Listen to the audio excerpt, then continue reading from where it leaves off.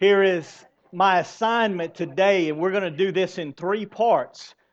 Today, my assignment and Pastor D's assignment is this. Before you leave here today, we want you absolutely convinced that God is unstoppable. Yeah, you can clap on that. Yeah. You see, an empty tomb is the sign that God is unstoppable.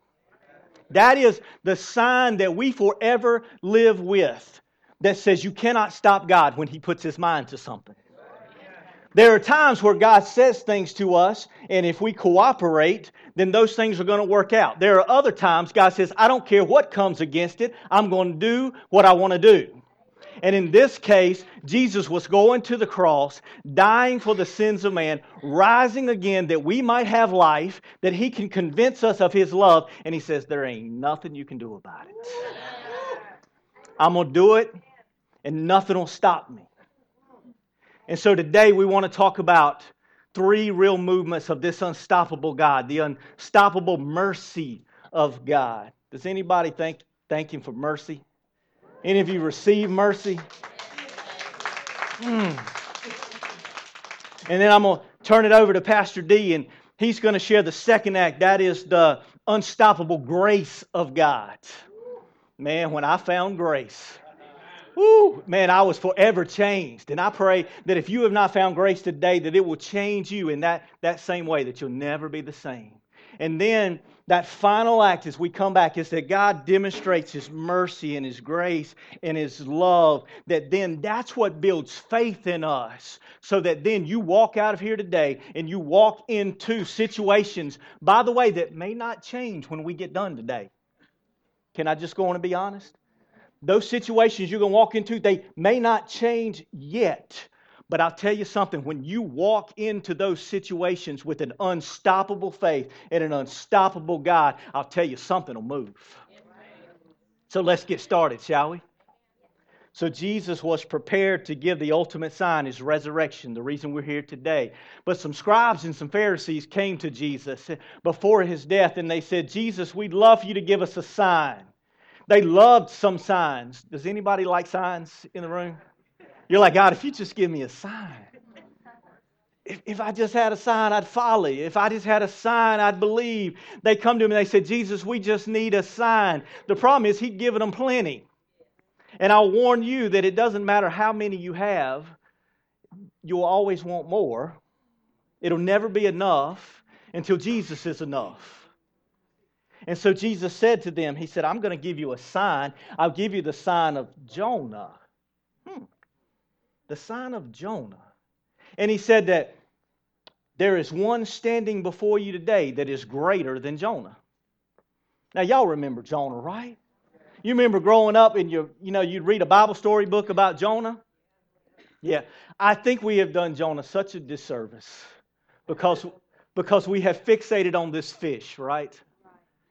We've fixated on this fish, and we have not really taken into account the fullness of this work of this man Jonah.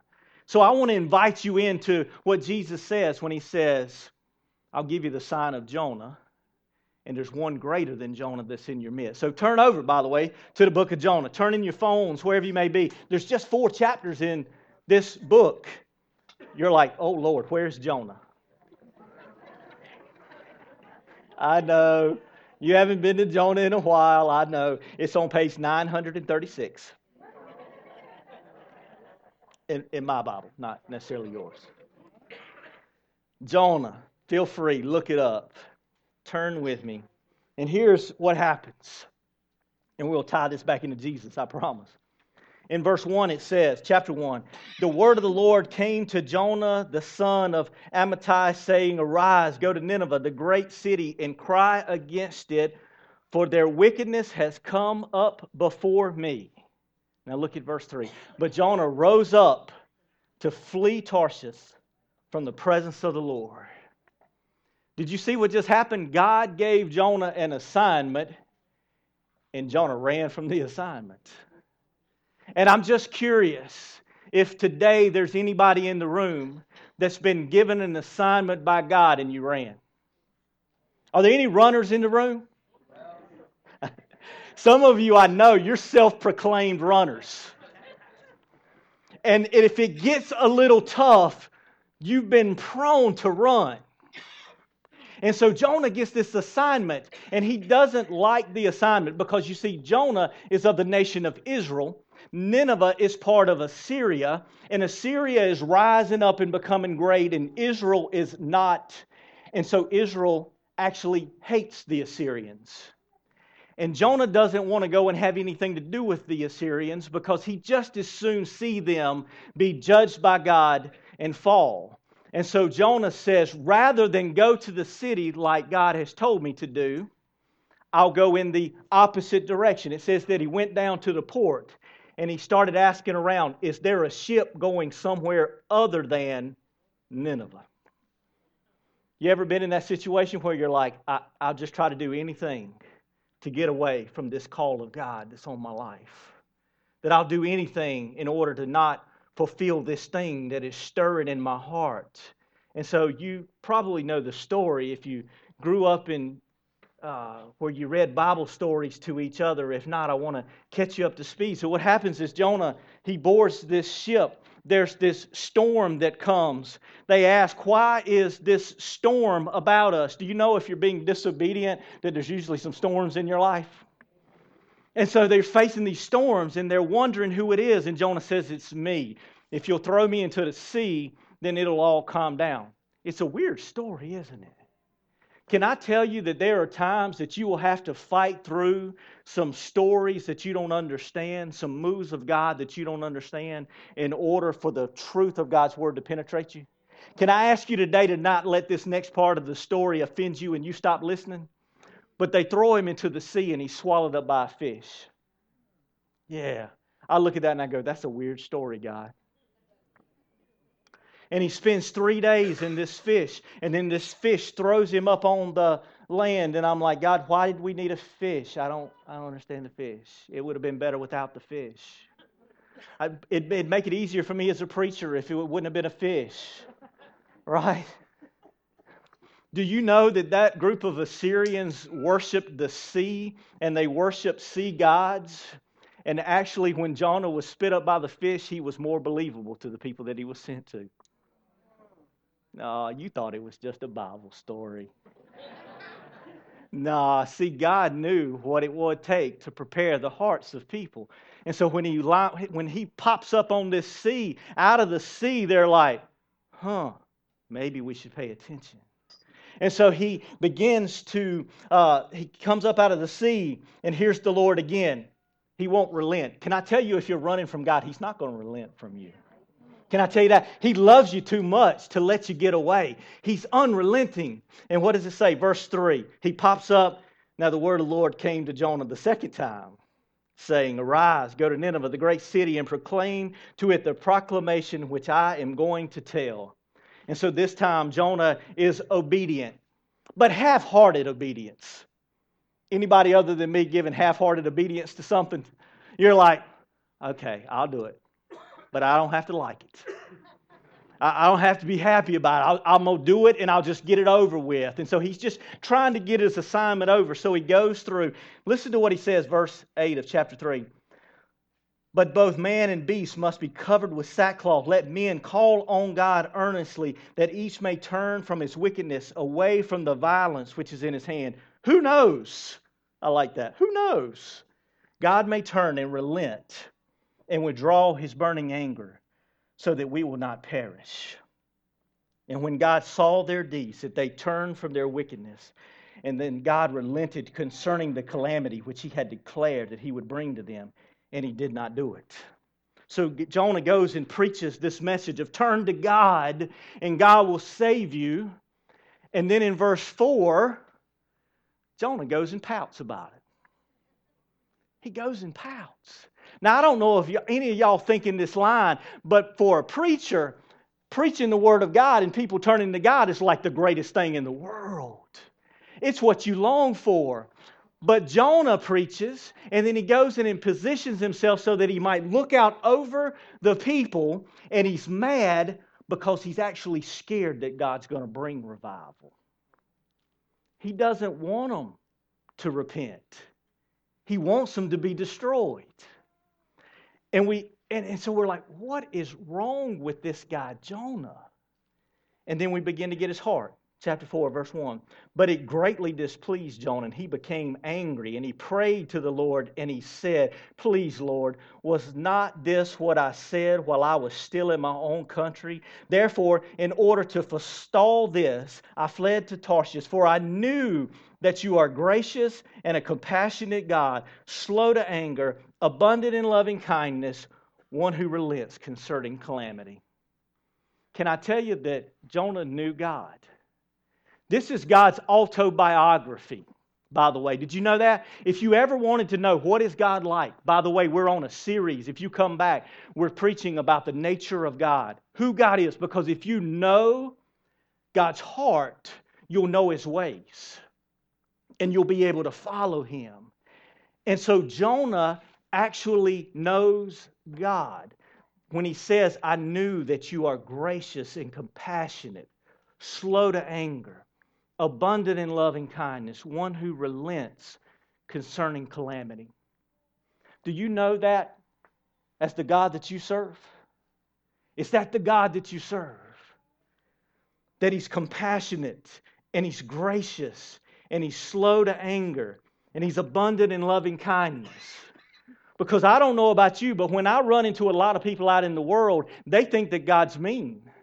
And they think that He carries a big old stick. And He's just waiting until He can get somebody. And many people have lived with that in them, that if I do something wrong, God's coming to get me. And here's this weird prophet Jonah, who knows God, but he doesn't have God's heart. Let me explain. He knows that God is compassionate.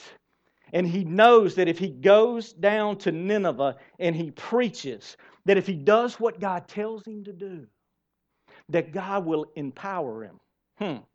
Anybody listening? He actually knows that if you do what God asks you to do, that God will empower you to do it, and He'll actually make you successful in it. That's what he knows. The reason he doesn't want to go down there is because he knows that if he preaches repentance, they're going to repent. And he doesn't want them to repent. He wants them to be destroyed. I said, oh my goodness, what a mixed up man. That he knows God, but he doesn't share God's heart. He's not compassionate to the people around him. I wonder if our world thinks God lacks compassion because His people lack compassion. Oh, I might have just started preaching right there. I wonder with me for a moment, that maybe people think God is angry because Christians, even though we know God, we don't carry His heart. And so we portray Him as angry and mean and wanting to get back at people. And what we find here is that Jonah basically says, oh, I don't want to go down there because if I preach, they're going to repent and I just as soon see them be destroyed. So there he is. He's mad and he's pouting and he's out in the hot sun and it's baking him and he's about to die, and God does something even a little more strange. He sends a plant and it covers Jonah from the sun. And Jonah's super excited about that. You ever been super excited when God was compassionate for you but didn't care about anybody else? Yeah. That's how Jonah is. Jonah sees his plant grow up. It covers him from the sun. And he says he's super excited about this plant. He's like, oh, Lord, thank you so much. And then God says, hold on, I'm not done yet. And He sends a worm. And the next day, the worm destroys the plant. And now Jonah's back in the hot sun again, watching the people of Nineveh repent. And he's like, I just want to die here. He's like, I just want to die. God, what are you doing? And then God says this. Get this. He says, Jonah, you liked it when I had compassion on you. And I sent the plant to cover you from the sun. And you were mad when I destroyed the plant. How much more is it my right to cover the people of Nineveh with forgiveness rather than destroy them? Do you see what God is saying? He says, you're okay when I'm compassionate with you. I wish you would be okay when I'm compassionate with everybody else. In comes the final act of the story. It ends in verse 11, and it says, should I not have compassion on Nineveh? And it ends there. Why does it end there in this weird way? Because Jesus fulfills the story of Jonah. Let me explain. Jesus was sent into this world. Are you listening? And he accepted the assignment, not like Jonah. Jonah ran. Jesus said, I'll willingly go. I'll willingly give my life away. And so Jesus comes, and it says that he came into the world, and he becomes the Word of God. You want to know anything about the Word of God? What is the Word of God? You'll find it in Jesus. Get to know Jesus. And he comes so that we might know him. And then he dies on a cross to forgive us of our sins, not just ours, but of the whole world. There's somebody that's always in the room when I say that, and you go, yeah, but not me. You ever felt that way? You know this, John 3:16, for God so loved the world that he gave his only begotten Son. And yet there's always people, particularly in a room this size, that would say, but not me. Can he forgive me? I've done too much. I've gone too far. I barely made it here today. I'm hanging on. Can I tell you that if God would forgive Nineveh, he will surely forgive you. Can I tell you that Nineveh was wicked? Like wicked to the extent that I don't think you've ever seen. Wicked to the point that if you looked at the Nazis, you say, ooh, I believe they Christians. That's how wicked these Assyrians were. They were so wicked that Jonah looked at them and said, they need to be destroyed. And God says, no, I want to forgive them. They're like, what? Jesus comes into the world. And many people say, but it's so wicked. And he says, yeah, I want to forgive them. And so he spends 3 days, Jonah 3 days in a well, Jesus 3 days in a tomb, that he might come back. And what does he do? Lord, it's a good thing God didn't send some of us to save the world. Because if you had... Yeah, you got that, didn't you? Because if you had been beaten for the sins of man, if you had been cursed for all the curse of man, if you had been spit on and mocked and crucified to a cross on the third day when you'd arose, you'd have had business to take care of, wouldn't you? I know you wouldn't. Some of you never thought about that, have you? You're like, it's a good thing God didn't send me. Because I'd have found me some Romans. And I'd have beat the mess out of them. And I'd have found me some religious leaders and I'd have stoned them. And what does Jesus do?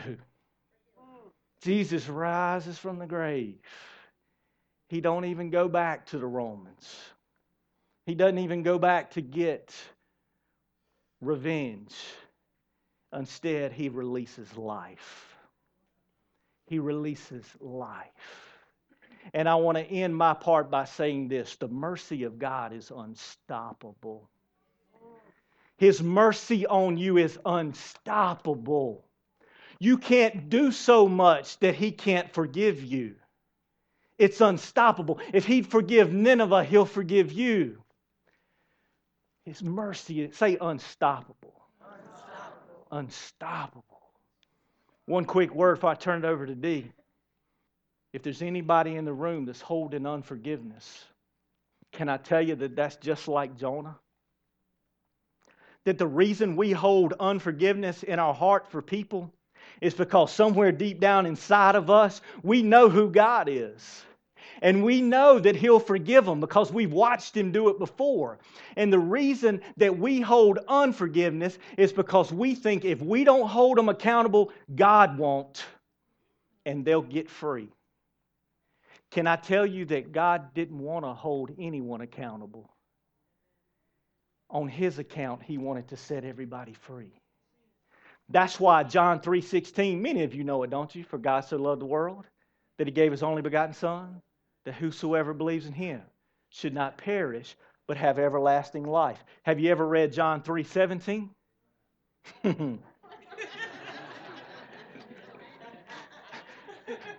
I see the look on your face. You're like, no, I am not familiar with John 3:17. Well, let me end my part by letting you become familiar with John 3:17. For God did not send the Son into the world to judge the world, but that the world might be saved through him. That word judge can also be rendered condemn. So I want to read it again with that condemn in it. For God did not send the Son into the world to condemn the world, but that the world might be saved through him. You see, Jesus said, I didn't come to condemn the world because when the world doesn't know me, it's already condemned. Can I tell you that if you don't know Christ, you're already condemned. Your sin is already condemning you, right? It's why you're having such a tough go of it. It's because that's the nature of sin. It breeds death. Jesus said, I didn't come to condemn you anymore. I came that you might be saved, that you might have life. That's why I just look around in the neighborhood. I look around in the community trying to find people that the rest of the world might condemn. Because you know what? I got a story for you. Huh? I got a story for you. My story is this. God's mercy is unstoppable. He doesn't want to condemn you, my friend. He came to save you. And his unstoppable mercy is act number 1. Act two. Act two. For our baseball coaches, that was our leadoff. We're on base. All right? And so now my job and my responsibility is the cleanup hitter is to make sure that we do the rest of it. All right? So we talked about unstoppable mercy. I remember as a kid, as Pastor Kevin was talking, I remember hearing the story about Jonah, and I remembered it simply. I still haven't figured out how they decided that it was a whale. Because if you read the text, it doesn't say a whale. I'm still trying to figure that out. So because my friend Jonathan fishes for catfish, I believe some of the big catfish that he had, it probably could have been a catfish. I don't know. But some kind of way we came up with a whale, so we're going to go with a whale or a big fish or whatever you want to call it. So we talked about this, and I remember my grandmother would have us read these stories. And so I read this story, and I would always read it. But then as I got older and I started digging into it, I realized that Jonah, it wasn't just one story.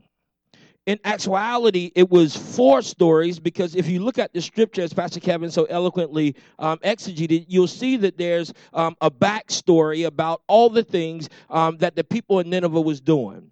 You heard him talk about how they worship the sea and the sea gods and things of that nature. So there's a story that's brewing and talking, and it's talking about Nineveh in their own right. But then there's another story that's Jonah's story. When you read the beginning of it, you'll realize that Jonah was a renowned prophet. He was someone that God respected, someone that God loved so much that he would give him a charge to say, listen, I need you to go into this territory, and I need you to carry out this assignment. Kevin talked about the rest of it, how he said, nah, I don't want to do that. They need to get what's coming for them. And then we know the rest of it. He went back, he relented, then the tree came, then it died and all that. So there's Jonah's story. But then, watch this, there's another part to Nineveh's story. The second part to Nineveh's story is that they heard the word of God and they responded. So my prayer this morning is that we'll pick it up in the latter 2 stories. And the latter 2 stories talks about how Nineveh heard. They saw this opportunity, and they said, I have to seize the moment, because even though we're not worthy of being forgiven, God has still sent word that he'll do it. So this morning, I want to speak to somebody and say, listen, I'm begging you to take advantage of this opportunity, because many of you came in here thinking that the backstory of your life was so bad and you were so wrong and you missed the mark so many times and you didn't dot enough I's and you didn't cross enough T's and you didn't come to church frequently and you didn't do this or you didn't do that, and you feel like God can't forgive you. And God is saying, listen, this morning I want to remind you that when Jesus got up out of the grave, he got up for the sins of everybody. Yeah, that's a great place to clap. But there's some people who didn't want to clap because there's still some condemnation within them that's making them feel like they're not worthy.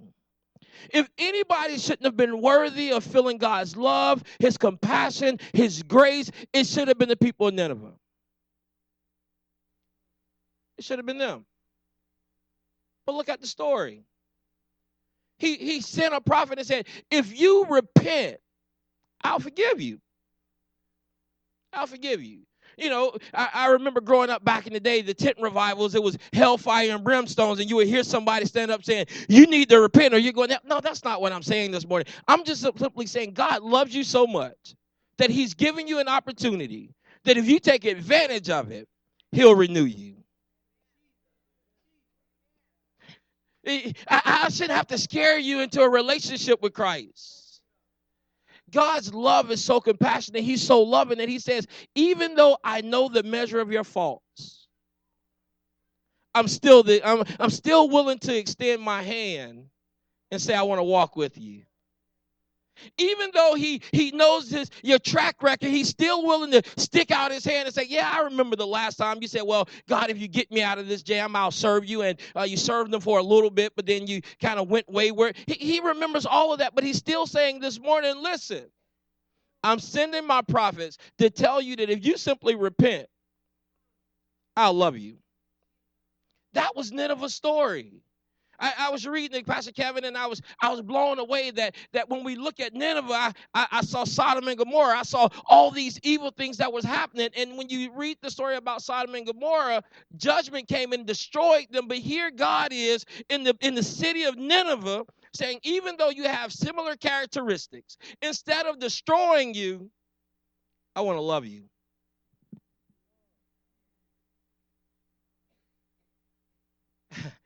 I want to love you. The Old Testament said that there was judgment on this group of people. He found his righteous people and said, listen, no, I need all of y'all to grab everybody. Get out of here. I need you to leave because I'm getting ready to destroy them based upon the works that they've done. But here's Nineveh operating in the same spirit, but God is having mercy. And then now he's offering unstoppable grace. Grace is when you get something that you don't even deserve. You can't even earn it. It's something that shows up when you least expect it, and you're looking at it and saying, why in the world would God, knowing everything about me, still watch over me? Because the Bible says it this way, his will is that none should perish, but everybody come into a relationship with Jesus Christ as Lord and Savior. So that's the third story is talking about the story of Nineveh, how they heard the repenting call from Christ, from Jonah rather. But now let's look at this latter part, and then we're going to try to do something that hopefully, prayerfully, will be something that many of us will take advantage and seize this moment. The last part of this story, the fourth story rather, is God's story. So we had the backstory that talked about what was going on. We had the story of Jonah. We had the story of Nineveh, how they heard the word of God and they repented. And then there's another story that's God's story. And in God's story, he gets to show his heart. He gets to show his heart in such a way that no man can begin to fathom how God is able to do this. As he began to look at all the negative things that Nineveh was doing earlier, grace still covered him because his prayer was that maybe one day they'll turn from their wicked ways. Just maybe one day something will happen. The light bulb will go off and they'll look at each other and say, we need to change the customs of how we operate and how we do things. Maybe the light bulb will go off. Have you ever had somebody that you're waiting on the light bulb to go off for? Don't look at your child or your husband. But you find yourself in a place and you're like, man, if the light bulb goes off, this person has so much potential. There's so many great things that they can do, but the light bulb just won't go off. And somebody tap their neck. Stop tapping people. But God was saying, maybe if I show grace to Nineveh, then the light bulb will go off. Maybe if I take Nineveh, because I've learned the last time, maybe Sodom and Gomorrah, maybe they would have turned from their wicked ways, but maybe I wasn't patient enough. But so this time I'm gonna give grace to them, even though they don't deserve it. And hopefully maybe one day they'll wake up and they'll say, I don't want to continue in what I'm doing. That's why some of us that are in here, and I'm not calling you out, but that's why some of us in here, we've gotten stuck in some things and we're trying to get out of it. And we know the stuff that we're stuck in, God should have pulled the plug a long time ago, but yet some kind of way we're still waking up in the morning. That's a light bulb grace. That's a grace that's saying, if hopefully the light bulb will go off. And you're still operating and you're still moving, and you know that you shouldn't even be here, but some kind of way you wake up and you look around and you're still here. And then you have Jonah's story, who's serving God faithfully on the early part. And when he's serving God, God has said, listen, I'll bless you. I'll open up the windows of heaven and do the things that you've been desiring. And so God is gracious to Jonah. So Jonah is a celebrity in his town right now. Back home, Jonah's the man, because God has given him a grace to operate in his gifts. So I give a warning, as a prophetic warning to some of us. Don't get to the point that you get beside yourself because you're operating in your gift. That's a warning fire shot for somebody. Just because you're doing well, don't think that it's you that's causing these things to happen. It's still the grace of God. You don't have the worries and desires that other folk have, but yet it's still God's grace that's covering you. And never lose sight of how things are going great in your life, because if the grace of God is ever pulled back, you'll realize that it wasn't you, but it was God. Third part, and we're going to try to hurry up to a close. So the Nineveh, the grace, the repentance grace showed up, and when Nineveh was willing to say, God, I surrender, God's grace was right there to meet them. The moment they relented and they heard what the prophet said, they asked for the forgiveness of God, his grace was right there, reaching out his hand, saying, all right, now come on. I've been waiting for you. All is forgiven. And the last part again is this: God's grace. God's grace is available. The word says it this way: my grace is sufficient. My grace is sufficient. I'm not present. I'm not potent. I know all of these things that you've even tried to hide, but yet I know them, and yet my grace is still available. Can I go out on a limb for a moment, and I'll wrap up? You can't sin enough to cancel out God's grace, because his desire for you is to never go to hell. So he's holding out hope that one day you'll relent and you'll listen and you'll come to know him as Lord and Savior. But the good thing about God, and the thing I love about God, is that he's a gentleman. And I think, as Pastor Kevin talked about earlier, we're doing a series called The Nature of God, where we're trying to get people to understand how God really operates. And a lot of the things that we've been taught over the years hadn't really been the nature of God.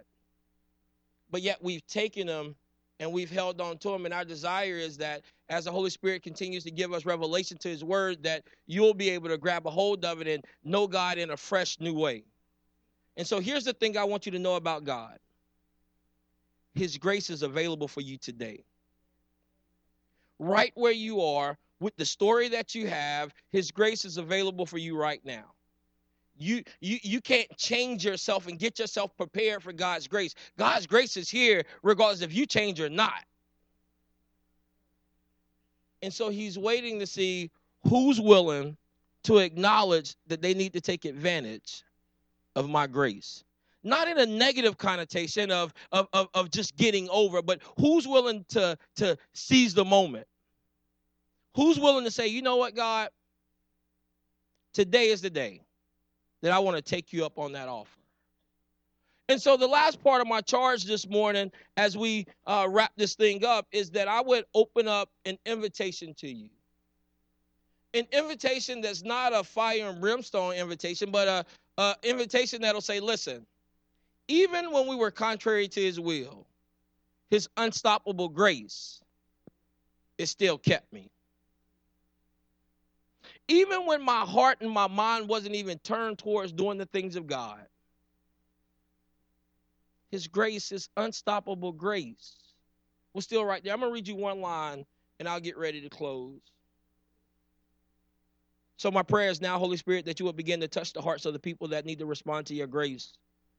My prayer, Holy Spirit, is that when we give this invitation, that anything that might be a hindrance, a clog, a block, a wall would be torn down, that they might receive your grace and realize that even from the story of Jonah, that if they simply turn from their ways and they do the things that you've called them to, that you'll meet them with your arms open wide. You'll be like the father whose son was prodigal, but yet he looked from afar off and he said, this was my son who was lost and now he's found. Bring me a robe, bring me the ring, bring me the sandals. Go kill the fattest cat. Like, God, let them know that that's how you're waiting to receive him this morning. Not with a reminder of what they did. Not with the reminder of how wrong they were. Because God, your word says in 1 Corinthians 13 that love keeps no record of wrongdoing. Love is patient. Love is kind. Love endures all things. Love's lasting. It's everlasting. God, that's what your love is.